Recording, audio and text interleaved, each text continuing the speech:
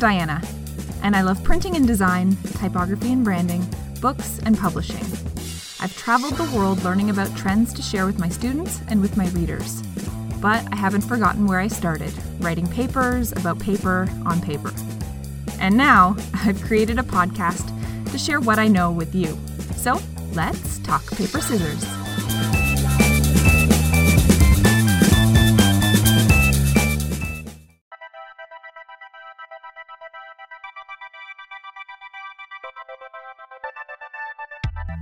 What do you get when you pair an Austrian type geek with a Canadian type nerd? Answer? Episode 134 of Talk Paper Scissors, talking all about pairing type, no less. The universe kerned Oliver, creator of Pimp My Type, and I together. As we began communicating, we learned that we truly lead parallel lives in our careers, our family life, and our type passion projects, where we're both bold, never regular.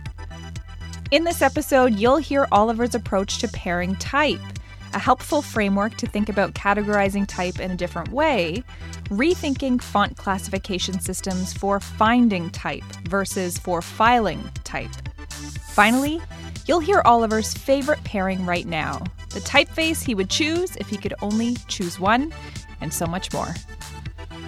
Now, if you can't get enough of our witty banter, I was also a guest on Oliver's YouTube channel, and he's releasing our episode today as well. So when you're finished listening here, check out Pimp My Type. Also, I am living for this music. It just feels right for this episode. Retro synths for life. Okay, on with the show. Hi, Oliver. Hey there, Diana. How are you? I'm great. I'm good. Looked forward to this occasion for a time now, since I'm a fan of your podcast as well. And so I really enjoy talking to you today. Yes, I'm so excited as well. And I love the videos and especially your Friday videos that you put out. And I mean, they are such a treasure trove of typographic nerdery and information and all of the wonderful things that I live and breathe. And so I truly appreciate what you're putting out into the world. It's super helpful. That's so kind. Thanks a lot. Thanks a lot. So maybe you can just tell us a little bit more about yourself and your professional background and why you are putting all of this awesome information out into the world. Yeah, I'm a user interface and app designer, and I run my own design business doing that. And I also, as you said, I speak, and I'm a YouTuber and have my social media channels filled with typographic joy to show others and help others improve their messaging and their stuff with awesome pimped typography. So that's basically... That's basically the goal behind it, and to empower people, to make use of this great little skill, typography, that is typography, since you really can achieve so much with it. And the kind of backstory there, how I got into this, was at design school. I started graphic design in Austria in 2004 or 5, I think I started. And before that, I also did some web design, and I loved creating. I also did a school paper when I was 8 or something, and sold it. Sold it to my mate. I did something similar. Yes, that's cool. It was called the Wacky Animal Newspaper, and my friend Marcia and I, who she's now gone on to do a PhD and do brilliant things, but she and I started the Wacky Animal Newspaper, set in Comic Sans when we were about 7 years old. Appropriate. I'm right there with you. Yeah, that's appropriate. No, awesome. I used BrushScript MT, but I also, it basically was a typewriter by my grandparents, and it was an electric typewriter already. So it was future tech, but not the computer, with this needle printer stuff back then. And I enjoyed layouting it, and my father helped me on the computer. And but then the teacher forbid me to sell it to the others. So I had to trade it in, and then it wasn't that much fun anymore. That was a sad end to that lovely story. But now that you're a professional and you're an adult and you're back at it, I'm so happy to see that. Yeah. And then basically the thing where my eyes got opened regarding typography was then in design school, as I mentioned, where I had the typography class, of course, and suddenly this world started to reveal. And one tiny detail was when I learned about the spacing of all caps text, where it should be spaced out, depending on typeface, of course, but you should space it out since uppercase letters and lowercase letters are made to be combined, and uppercase letters with uppercase letters always need some visual adjustment. So I've learned this in, I think, 2 months in graphic design. And then I stood in the shower one evening after I had to do so many assignments, of course, and it was late and stuff. And oh, you're always too late with assignments. I think you know that from your students. And then I take a look at that shower bottle, and it's warm and it's comforting. But then I'm shocked and I'm struck in my heart because I see that the typeface in all caps letters there is not spaced out properly. And I could not believe it because these are professionals who made this label and stuff. How could they not know? And how could I know after 2 months of typographic education? And then, yeah, basically this started for me. Maybe not everybody knows that, and maybe people should know how much better it might look. And this is the thing that drives me. You can improve so much by taking a bit time to look at these tiny details. It is all in the details, isn't it? Yeah. Design is this interesting space whereby I was having a conversation the other day whereby you kind of need microscopes to examine the tiny details, but then you also need to zoom out and use telescopes to see the big picture. Design is really a space where you need both of those skill sets. Oh, that's a beautiful metaphor. Love it. And today we're really talking about pairing type because that's something that you really enjoy kind of looking at and talking about. So, in your opinion, like what is the best approach to pairing type? Yeah.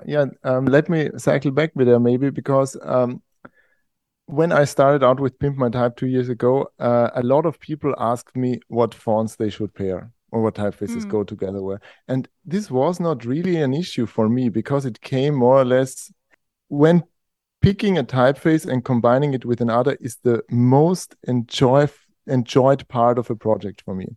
I love to do this. It's just like I wish I could only do that.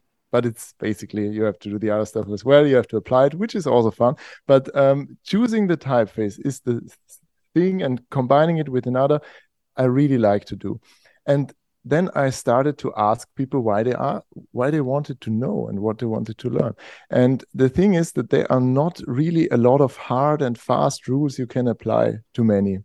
And you really have to make so many decisions as a designer. It's not only the typeface and how you can combine it. And it takes up a lot of time. And to many people, as I found out, it's a frustrating task. Since you're not really sure, does this really work? It's like magic or like randomness. Yeah. And in some cases, that's also fine and okay. But then I tried to really my methodology and my approach, I tried to structure that and to make it accessible to others as well so that they can learn from it. And as you know, Diana, when you want to teach something, you really start to learn about it. Big time. Because you want to understand. Yes, and it's the best occasion to learn while sharing with others. And so I started with these different approaches. And when we start we can then go into a lot of details and nerdy stuff, but let's start very basic. The best question you should ask yourself before pairing two typefaces is why? Why do you want to have another typeface? This is the beginner's question, basically. There a lot of people tell you that you can do great work with only one typeface of family. Then, so to say, different weights or styles, italic, regular, or what have you, small caps even. So caps. So you have a lot of room for expression within one typeface already. But why do you want to pick another typeface then? And there are several cases where this makes sense, of course. And most obvious one is if you have several roles or different roles for different typefaces. So, for example, a heading and a body text, or functional text, which could be marginalia or captions or a pagination or something like that. Or display text, which also could be then a gigantic heading or something like that. So something that has to be rather large.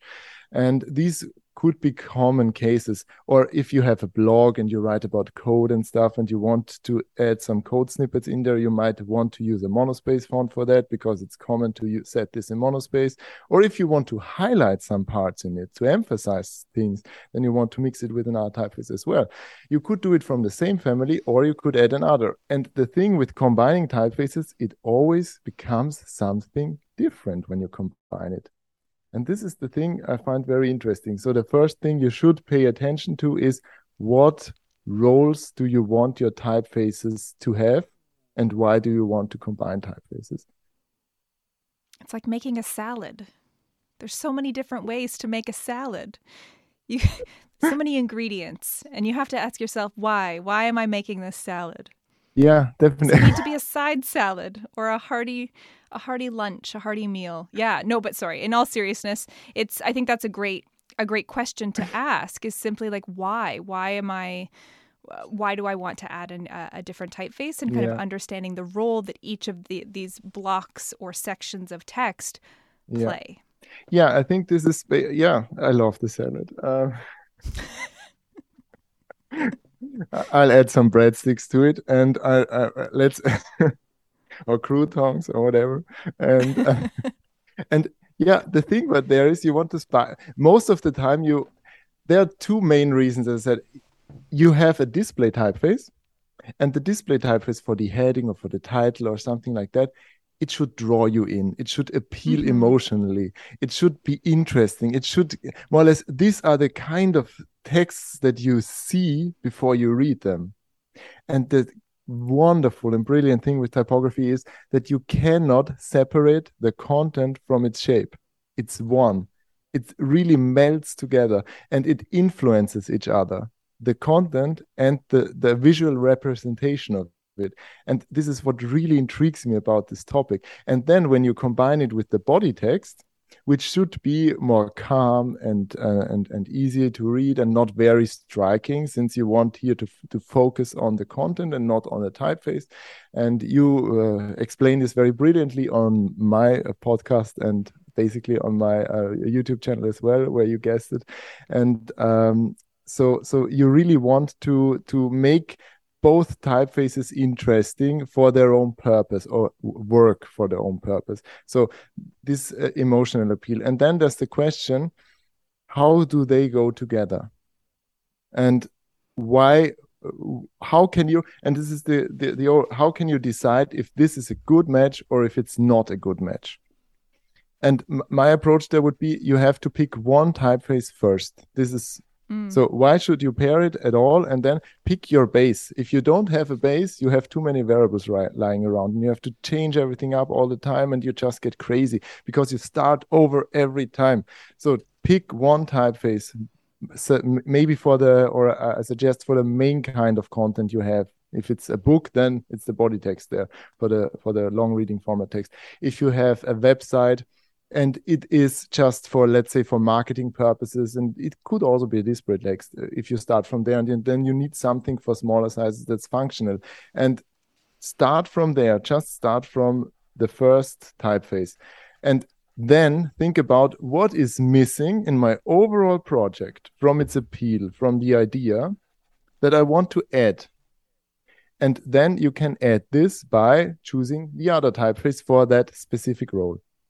I love that approach. And if we can go back for a second, I think that it's so interesting to think about the inverse relationship, I'll almost call it, or the differing roles that display type and headlines and all of those kind of, the fact that you want the typography to stand out, that the words and the type that you choose ultimately create the voice of that piece, of that, whatever you're designing. But then when you're thinking about body copy, you want the typography to disappear. You want the whatever is the kind of meat of whatever that is that you're designing, the actual content, to be the shining star versus the type. Because if you're noticing the type, it's distracting, it's getting in the way. So I think that inverse relationship, and then choosing one, and like you said, if it's a long document, the body copy and choosing that typeface first, because that's the real kind of the foundation of that thing that you're designing. Choose that first and then add the other after. I think that's great advice. Yeah. And then is the next question then there would be, what should the combination be? Should it be a contrasting or should it be a harmonious one? So should it be some kind of familiar in the combination or should it not? Because when you pick a good body typeface for body text, let's stick with that example, and you see it doesn't really work for the headings. It's not interesting enough. It's too widely spaced and it's too sturdy or stuff. It's not contrasting enough, something like that. Yeah. Then you know what you're looking for.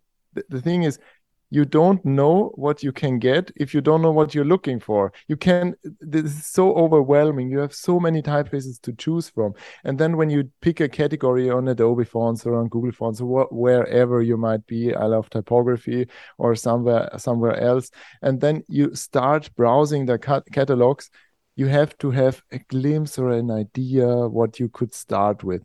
And when we stay with this traditional genre categorizations, which are good to make a first step, but are very, let's go to that deeper, but they're good for a first step, like, for example, serif, sans serif, handwritten, display, which they toss in everything that doesn't fit in the others.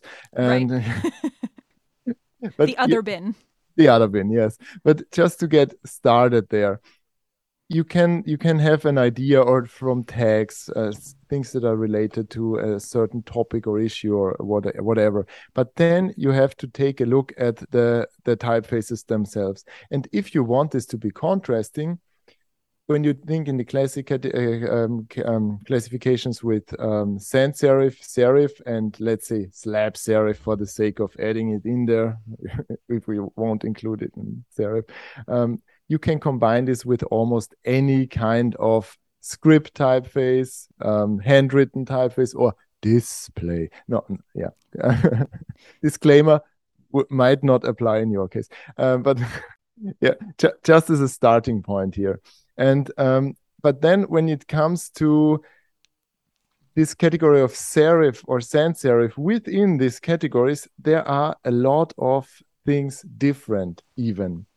So for example, when you take a look at Garamond and compare this to Times New Roman, you will see that both typefaces look very different, although they are in the same category. Or if you might take a look at Helvetica or Futura, they are also very different, or Open Sans or something like that, yeah? But they are all sans serif typefaces. So it is something that is different, even though they are sans serif or serif. And this is the problem with classification and classifying typefaces, because as Nadine Shahino was also on your show and also on Pimp My Type, points out very, very nicely, is that the serifs are the shoes of the typeface, she says. And it's not the thing that differentiates them. And I agree with that 100%, because it is something that is a minor detail. But there are things that you can take a look at that are underneath the construction of typefaces that will make it clearer if they go along together or if they don't. I love that. Yeah, that makes a lot of sense. So I guess the next kind of question I have for you as it relates to pairing type is then, are there any kind of ways we can use technology to help us choose type? And are there any tools available that you know of that can actually help designers expedite this pairing of typefaces? Because while you find it really enjoyable, I know many others who don't love it as much. Yeah, the thing is, there are some resources, of course, like fontpair.com, I think, is one, but others, or there are some suggestions on Adobe Fonts what might pair with that typeface, but they are more or less random as I see them. The problem there is, let's say, you shouldn't feel intimidated by combining typefaces. Let's start with that, because it's a great adventure to do so. It's a Indra Kupferschmidt, a typography professor from Germany, said that, and she's just very enthusiastic also about this kind of classification stuff and things, and she spent a lot of time thinking about it, and then she just says, try out, explore, have fun with it. Nobody is going to put you in jail. Typography police won't show up and kill you or something like this. No, it's not going to happen. It's just a project. You're going to learn something. You're going to evolve. Your taste will change. You will grow as a designer, as a person, whatever. So do it. Just combine those typefaces. And don't take it so hard. Don't be so hard on yourself. And there are a lot of people who take this more easily, and there are some that just play around and pick and stuff, and if it works out, it does. And there are others that really need a rational approach. And when you want this resources like FontPair or the suggestions on Adobe fonts, I think this is more like of an inspirational part. This could look that way together because they bring you very senseless things like combining Lato, a sans serif typeface, with OpenSens, a sans serif typeface, which is why should you do that? Just choose the first one, because this is one hard and fast rule. Do you want it to be similar or do you want it to be different? If you want it to be similar, then you take the same typeface or something that's almost the same, which then works in that function. For example, if you want a monospace typeface that's more or less the same, but monospace for this kind of code snippets or stuff inside your text, then take something that works for that, or pick a family that contains a monospace font if you really want to be sure. But then I really would say, if you want contrast, make something very contrasting. And you can always, this is also a tiny tip here, you can always hide a poor decision by emphasizing the weights. So if you, for example, use something very light and then you have a regular body text, the difference between the weights already could, or if you use something very bold and for the body text regular, the difference of the weights could already make this hide that it might not be a great combination based on their construction, but it doesn't work because you don't really care so much, because at first impression you see the difference in weight, the contrast is stronger there. And when it comes to the construction though, and you want to have this similar, there are basically 3 form models. You can take a look at how your typefaces are constructed and then decide if your typeface fits into that form model, and then pick the according one for the other one. So this could also be an approach. Yeah, and I really appreciate your professor's kind of take on just try it, go with your gut. I'm a huge fan of following your kind of creative compass, whether those are big decisions or whether those are small decisions like type in a project. Why not? Let's just, if something feels intuitively right, like it's going to work for whatever you're trying to accomplish, give it a try. The worst that happens is it doesn't look great. Okay, let's try again, right? Or surprise, surprise, maybe it looks awesome. Maybe this kind of experimentation in your approach led you to create something that you never normally would have had you followed the rules or the exact procedure. Yeah, definitely. Yeah, and the thing, Indra Kupferschmidt, the professor, she wasn't my professor though. I just know her, but and she also was a guest on Pimp My Type about this topic of classification and pairing typefaces. And what really revealed something to me from her was this idea of the font matrix. And tell me. Yeah. This is something I really enjoy a lot, because after 15 years of doing this, it opened my eyes and shifted my perspective dramatically.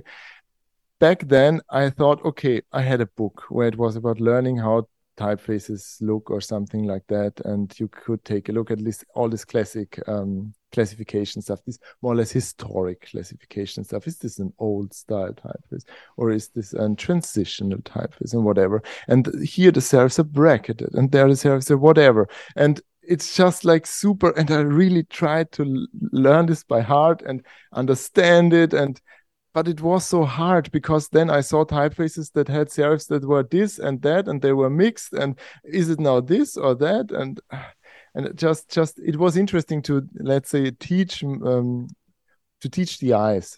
and become more aware or visually aware of typefaces. But it really didn't help me that much, this historic classification stuff. And then there were people saying, oh, this is a humanist sans serif. And I say, okay, what is a humanist sans serif now?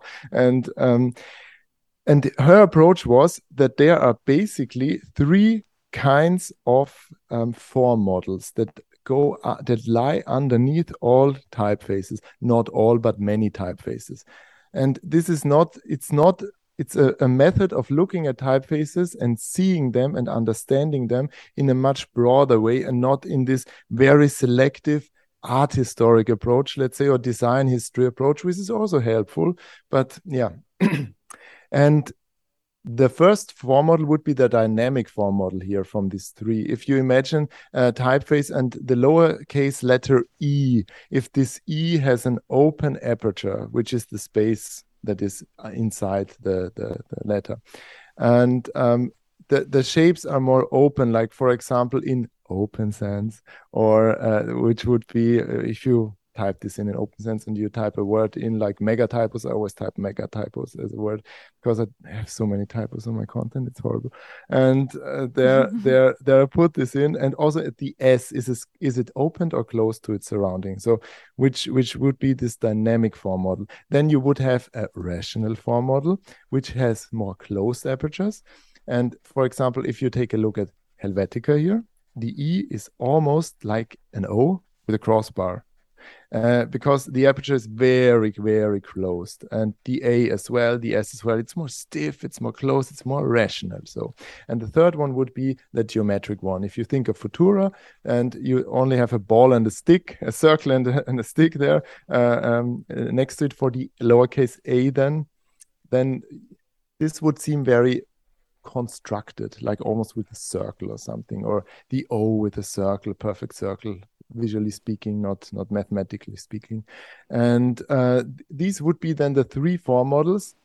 And when you take a look at the typefaces from this perspective, and also take a look at the typefaces from the perspective with contrast, when you add some contrast or remove some contrast, if you add serifs or remove serifs, only these construction principles will become emphasized in one or other way. And then you start to see typefaces in these more or less categories. And then you will also find out that not everything fits into one category, okay, but you can also then decide, is this one is a dynamic shape and that one is a rational shape, and both are sans serif. They won't go together that well, because they both have a superficial appearance of being the same, but on the construction base they are very different, and then they are basically a no-go, because are they similar or are they different? I don't know. I'm irritated. I'm afraid. So but it's a bit complex for an audio format. There's a video about that where you can really take a look at it and see it and understand it. And it's the font matrix video. Just Google font matrix in Google in YouTube, or put it in YouTube, and then you will find that one. And I'll explain with some visual examples. But basically, it can help you understand or give you a guideline to combine your typefaces. Fascinating. And I'll link that in the show notes. So I'll make sure to have that example that you can visually look at, because yes, there are certainly limitations here in an audio format, but I think there's so much kind of interesting meat that was in that description that you just went through in terms of this font matrix, and rethinking the way we think about fonts and categories and kind of the historical context. Because I too, my eyes glaze over, and I will say it here and I will say it now, that I still don't understand font classification categories. Like I can't name them off the top of my head by any stretch of the imagination, because I will not do it right now. Yes, Oliver's looking at me like I should list them off. But it's something that just, it feels really hard to wrap my head around. And then you mentioned Dr. Nadine Chahine and her brilliant work kind of decategorizing or declassifying, or looking at different ways in which we can categorize type that is more useful, and for just this purpose of choosing fonts, pairing fonts, and really having them be kind of living, breathing tools versus these historic things on a shelf that we kind of have to fit into boxes or categories, that's not always helpful. Yeah, because there are two approaches. The one approach is if you want to put them into a box to file them in a way, or do you want to find them? Right. The two situations here.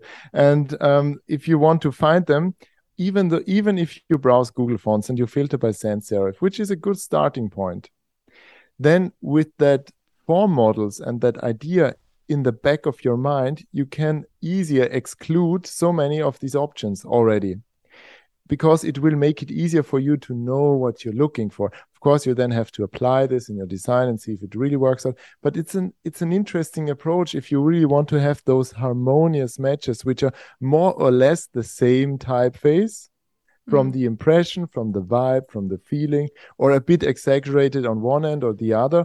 But you want this to fit together nicely and seamlessly, just not to stick out too much within those constraints.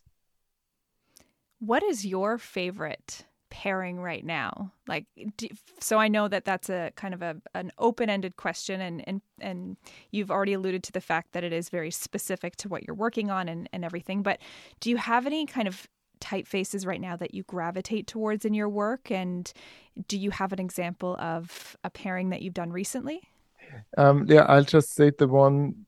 Yeah, the question is always, what's my favorite pairing for what? Yeah, so when it comes to my own brand and my own stuff on Pimp My Type, I really wanted something for the body text. I wanted something more traditional and also something serif, since it's rooted in history and it's what we are, accustomed with from print, and there. But I wanted to have this a certain twist, and so I picked Piazzolla, which is a typeface from Huerta Tipografica. I think it's a brilliant typeface for body text because it's edgy in some way, but it's also familiar, and it would be a dynamic, contrasting sans serif typeface, and this is combined then now for my headings and titles with Magnet, which is a typeface that is more rational, like Helvetica. In this category, I would fit it, but it's more quirky.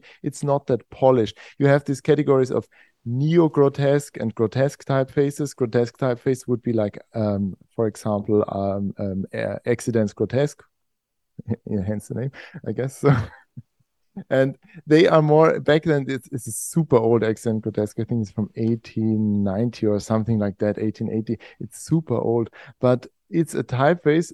Those early grotesque typefaces were basically slab serif typefaces, and they cut off the serifs, which is so interesting on a type historic point of view. I heard this from Olivia Kane from the Weekly Typographic, and I heard that, that episode as well. Yeah, it's such a great idea, because the slab series are, look at us, because we have now space, we can print, we have advertisement, we have to make this striking and large. And before that, there wasn't anything that went above, I think, 30 pixels or something, points or something, or 32, I guess it was then. But the thing is with the slab serifs, and then they cut it off to make it simpler and fit more stuff in and make it a bit more calm, I guess. But they still have those quirks and look crazy. And I like these early grotesque typefaces a lot, because they kind of are a counterbalance to this very smooth and soulless and dry typefaces you see, like Roboto, SF Pro or SF Text Pro, so from Apple and Inter, which are all good and decent, but they all follow this rational form model, but they have closed the aperture, opened the apertures to make it more legible, but they are so replaceable. So yeah. It's so interesting, going back to the slab serif stuff and just chopping off the ends. And this is probably for a different discussion on a different day. It's a whole other topic. But how interesting in looking through the world of typography, this idea of, instead of to redesign something, to reimagine something, let's subtract rather than add. And so it's this whole idea of addition through subtraction. And what can we do? How can we solve a problem not by adding something, but by subtracting? Anyway, that's a side tangent, but maybe maybe for another conversation. Nice. Now, I guess one of the last questions I have for you is in regards to, you've spoken a little bit about different weights and widths and slants, all of those different font family members. But what can novice or even experienced designers, what should they know when it comes to pairing type, but using font family members? We'll call it in air quotes appropriately. I know that there are a few rules. There are a few rules, but any thoughts on that? Yeah, you think if it's a super family or an extended family, maybe that goes beyond the styles of regular bold, italic. Okay, yeah. Then again, here I think you should make up your mind for what kind of role or for kind of text you want to use this typeface, and then combine it in that way. I don't think you can use of course you could always use too many different styles. The thing again with your content is, why is this looking different? Why do you want to make this italic? Why do you want to make this bold? Why do you want to make this bold italic? That's a good question. Yeah, bold italic is something I rarely use, really, because I'm not sure. Why should you're trying to squeeze in a few more, a little bit more space with your true italics, but then you're giving it extra weight. So I'm not sure. There are a lot of cases where it doesn't really make sense to use bold and italic. But there you can always, I think, live with regular and bold. With most cases, you might survive with that. You need some kind of emphasis. I definitely need the italics because I really like, this is also style-wise. In my blog and stuff, I really like to emphasize specific names or site stuff with italic. I don't really like to use the quotation marks here and stuff. And I have a weekly newsletter, a Font Friday newsletter, where I recommend a typeface every week and write about this and for what application it's best. And every second week it's free font, every other week it's a paid font. And in this case, I always set the name of the typeface in italic because I wanted to stand out a bit, but not too much, blend in more or less. And then I also have bold, but I don't have bold italic. I don't use it. And bold is also helpful, since when you glaze over a paragraph, you want to fixate on something, and especially on the web. And if you only read a bit, you have headlines to draw you in, and you have strong text or bold text to draw you in, or to tell your reader at first glance what this paragraph is about, that they don't need to read it, but they just know it. Yeah. And so if you have a font family, use those possibilities within that. And you can use as many styles as you want if it makes sense. For example, if you said something as a caption, a medium weight might be interesting because it's smaller. You want your strokes to be sturdier there. And then you make this more readable in a smaller size. So it could work. But for your body text, this is a basic mistake I see a lot of times when you set your body text in regular and then you set your emphasis in semi-bold or in medium or something. Because beginners start to see these differences and then they're fascinated with it. Oh, it's slightly bolder, or it's slightly lighter. And then they start to use this to emphasize text, because they are happy that they saw this, because the skills are developed. But the problem is that nobody else is. And nobody else will see that this is actually emphasized. So if you want to make it emphasized, make it emphasized and not slightly different, or just change the background color a bit and stuff. Yeah. So this would be my advice. Yeah. Don't sit on the fence. Go over the fence. Just go for it. Yeah. It's a nice one. Great. I love that advice. The last kind of question I have for you here is around social media, and specifically around type. Let's just use Instagram because that's what I know. I'll be selfish for a second. So Instagram, you post a video or you post a photo and then you have the caption underneath. What are your thoughts on not being able to choose the typeface? or the fact that Instagram is choosing the typeface for you. And you can think maybe more broadly in terms of other social media platforms and other spaces on the web where how does it change our role as maybe designers or people who play with type all day long? How does our role change in spaces where we don't get to choose type? Mm-hmm. Okay, that's interesting. Yeah, the caption you relate to things like in stories or something when you want to. Sure, yeah. Okay, yeah. I have. But not only that, in terms of even just the caption below a photo or below, like places where we don't get to be expressive. And so really any space on the internet where the type is chosen for us. And you see that a lot on social media. So there, like you said, in stories, there are places to be expressive and choose typefaces and choose the color and the way it's presented and the size. But there are also lots of places on platforms online where that type is chosen for us. Sure, definitely. Yeah, that's an interesting question. I can say from a user interface designer's point of view. Well, I was going to ask. Yes. Yeah, it would be horrible if people did so because you wouldn't understand the role of that. Then it would be like MySpace back then, which is cool, but, but I think it's okay. The reason why it works, you have to make this separate because people would not understand that this is the caption, or it would take a lot of mental power to process and separate those two elements or to combine or whatever. Is this one? Is this different? Where starts the other? And from a user interface point of view, it doesn't work. When it comes to only being able to choose a certain amount of typefaces for your text within the stories and stuff, then this is definitely due to licensing. Since Instagram or Facebook in that case, of course, they let some custom fonts design so that they own the license, because then it is applied within the project. And you cannot pick one font that you have installed on your computer. If it's a free font, you can create an image and then publish it. But there are also some gray areas regarding licensing for paid fonts that won't allow you to post on social media with the font and so on. But the thing is that, that's a tough one. That's a tough one, licensing, but an important one.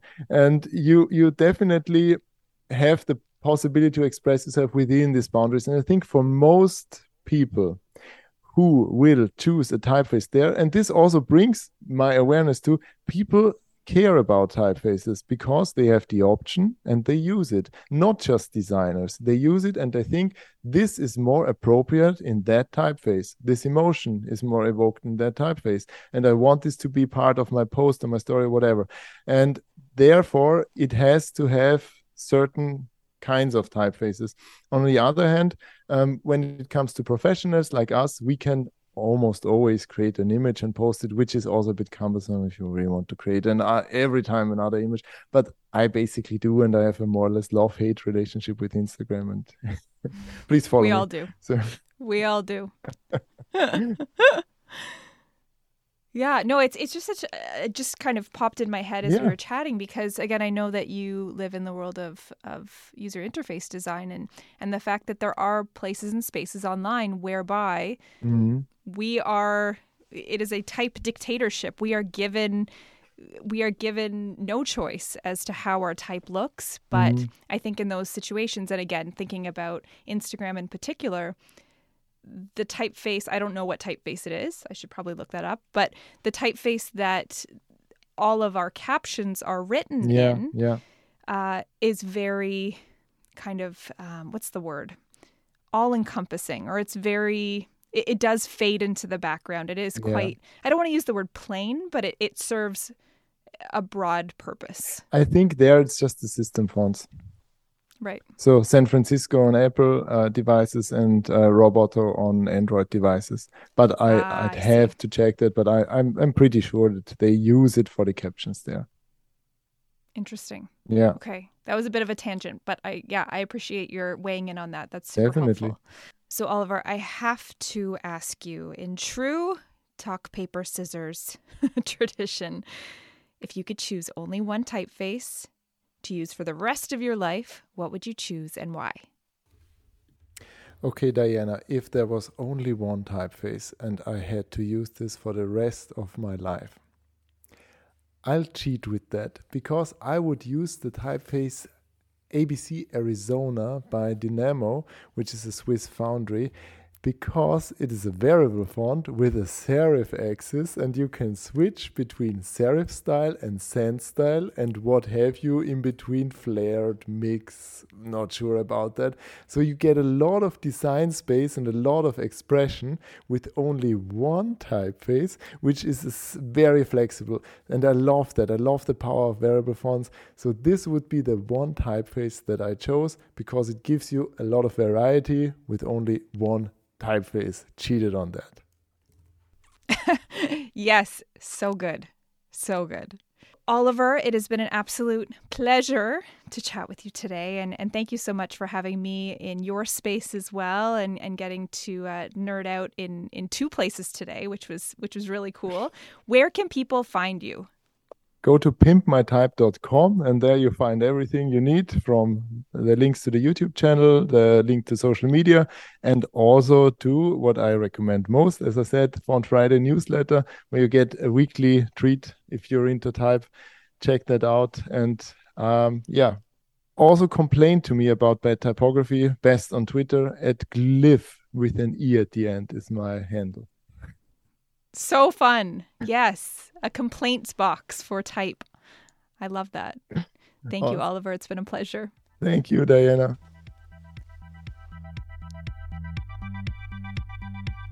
What a gem. It was so cool getting to talk to Oliver all about the thing we both love most, type. I'm going to leave you with this short blurb from Oliver all about his new course in pairing type. Are you curious now and want to level up your typography skills with some improved type combinations? I launched a self-paced online course that will make you faster and more confident in combining typefaces. And I have a special offer for Talk Paper Scissors listeners. Go to the domain pairingtype.pro and save 10% with the coupon code Diana. That's pairingtype.pro and the code is Diana. But only until the end of December. I'd love to see you on the course.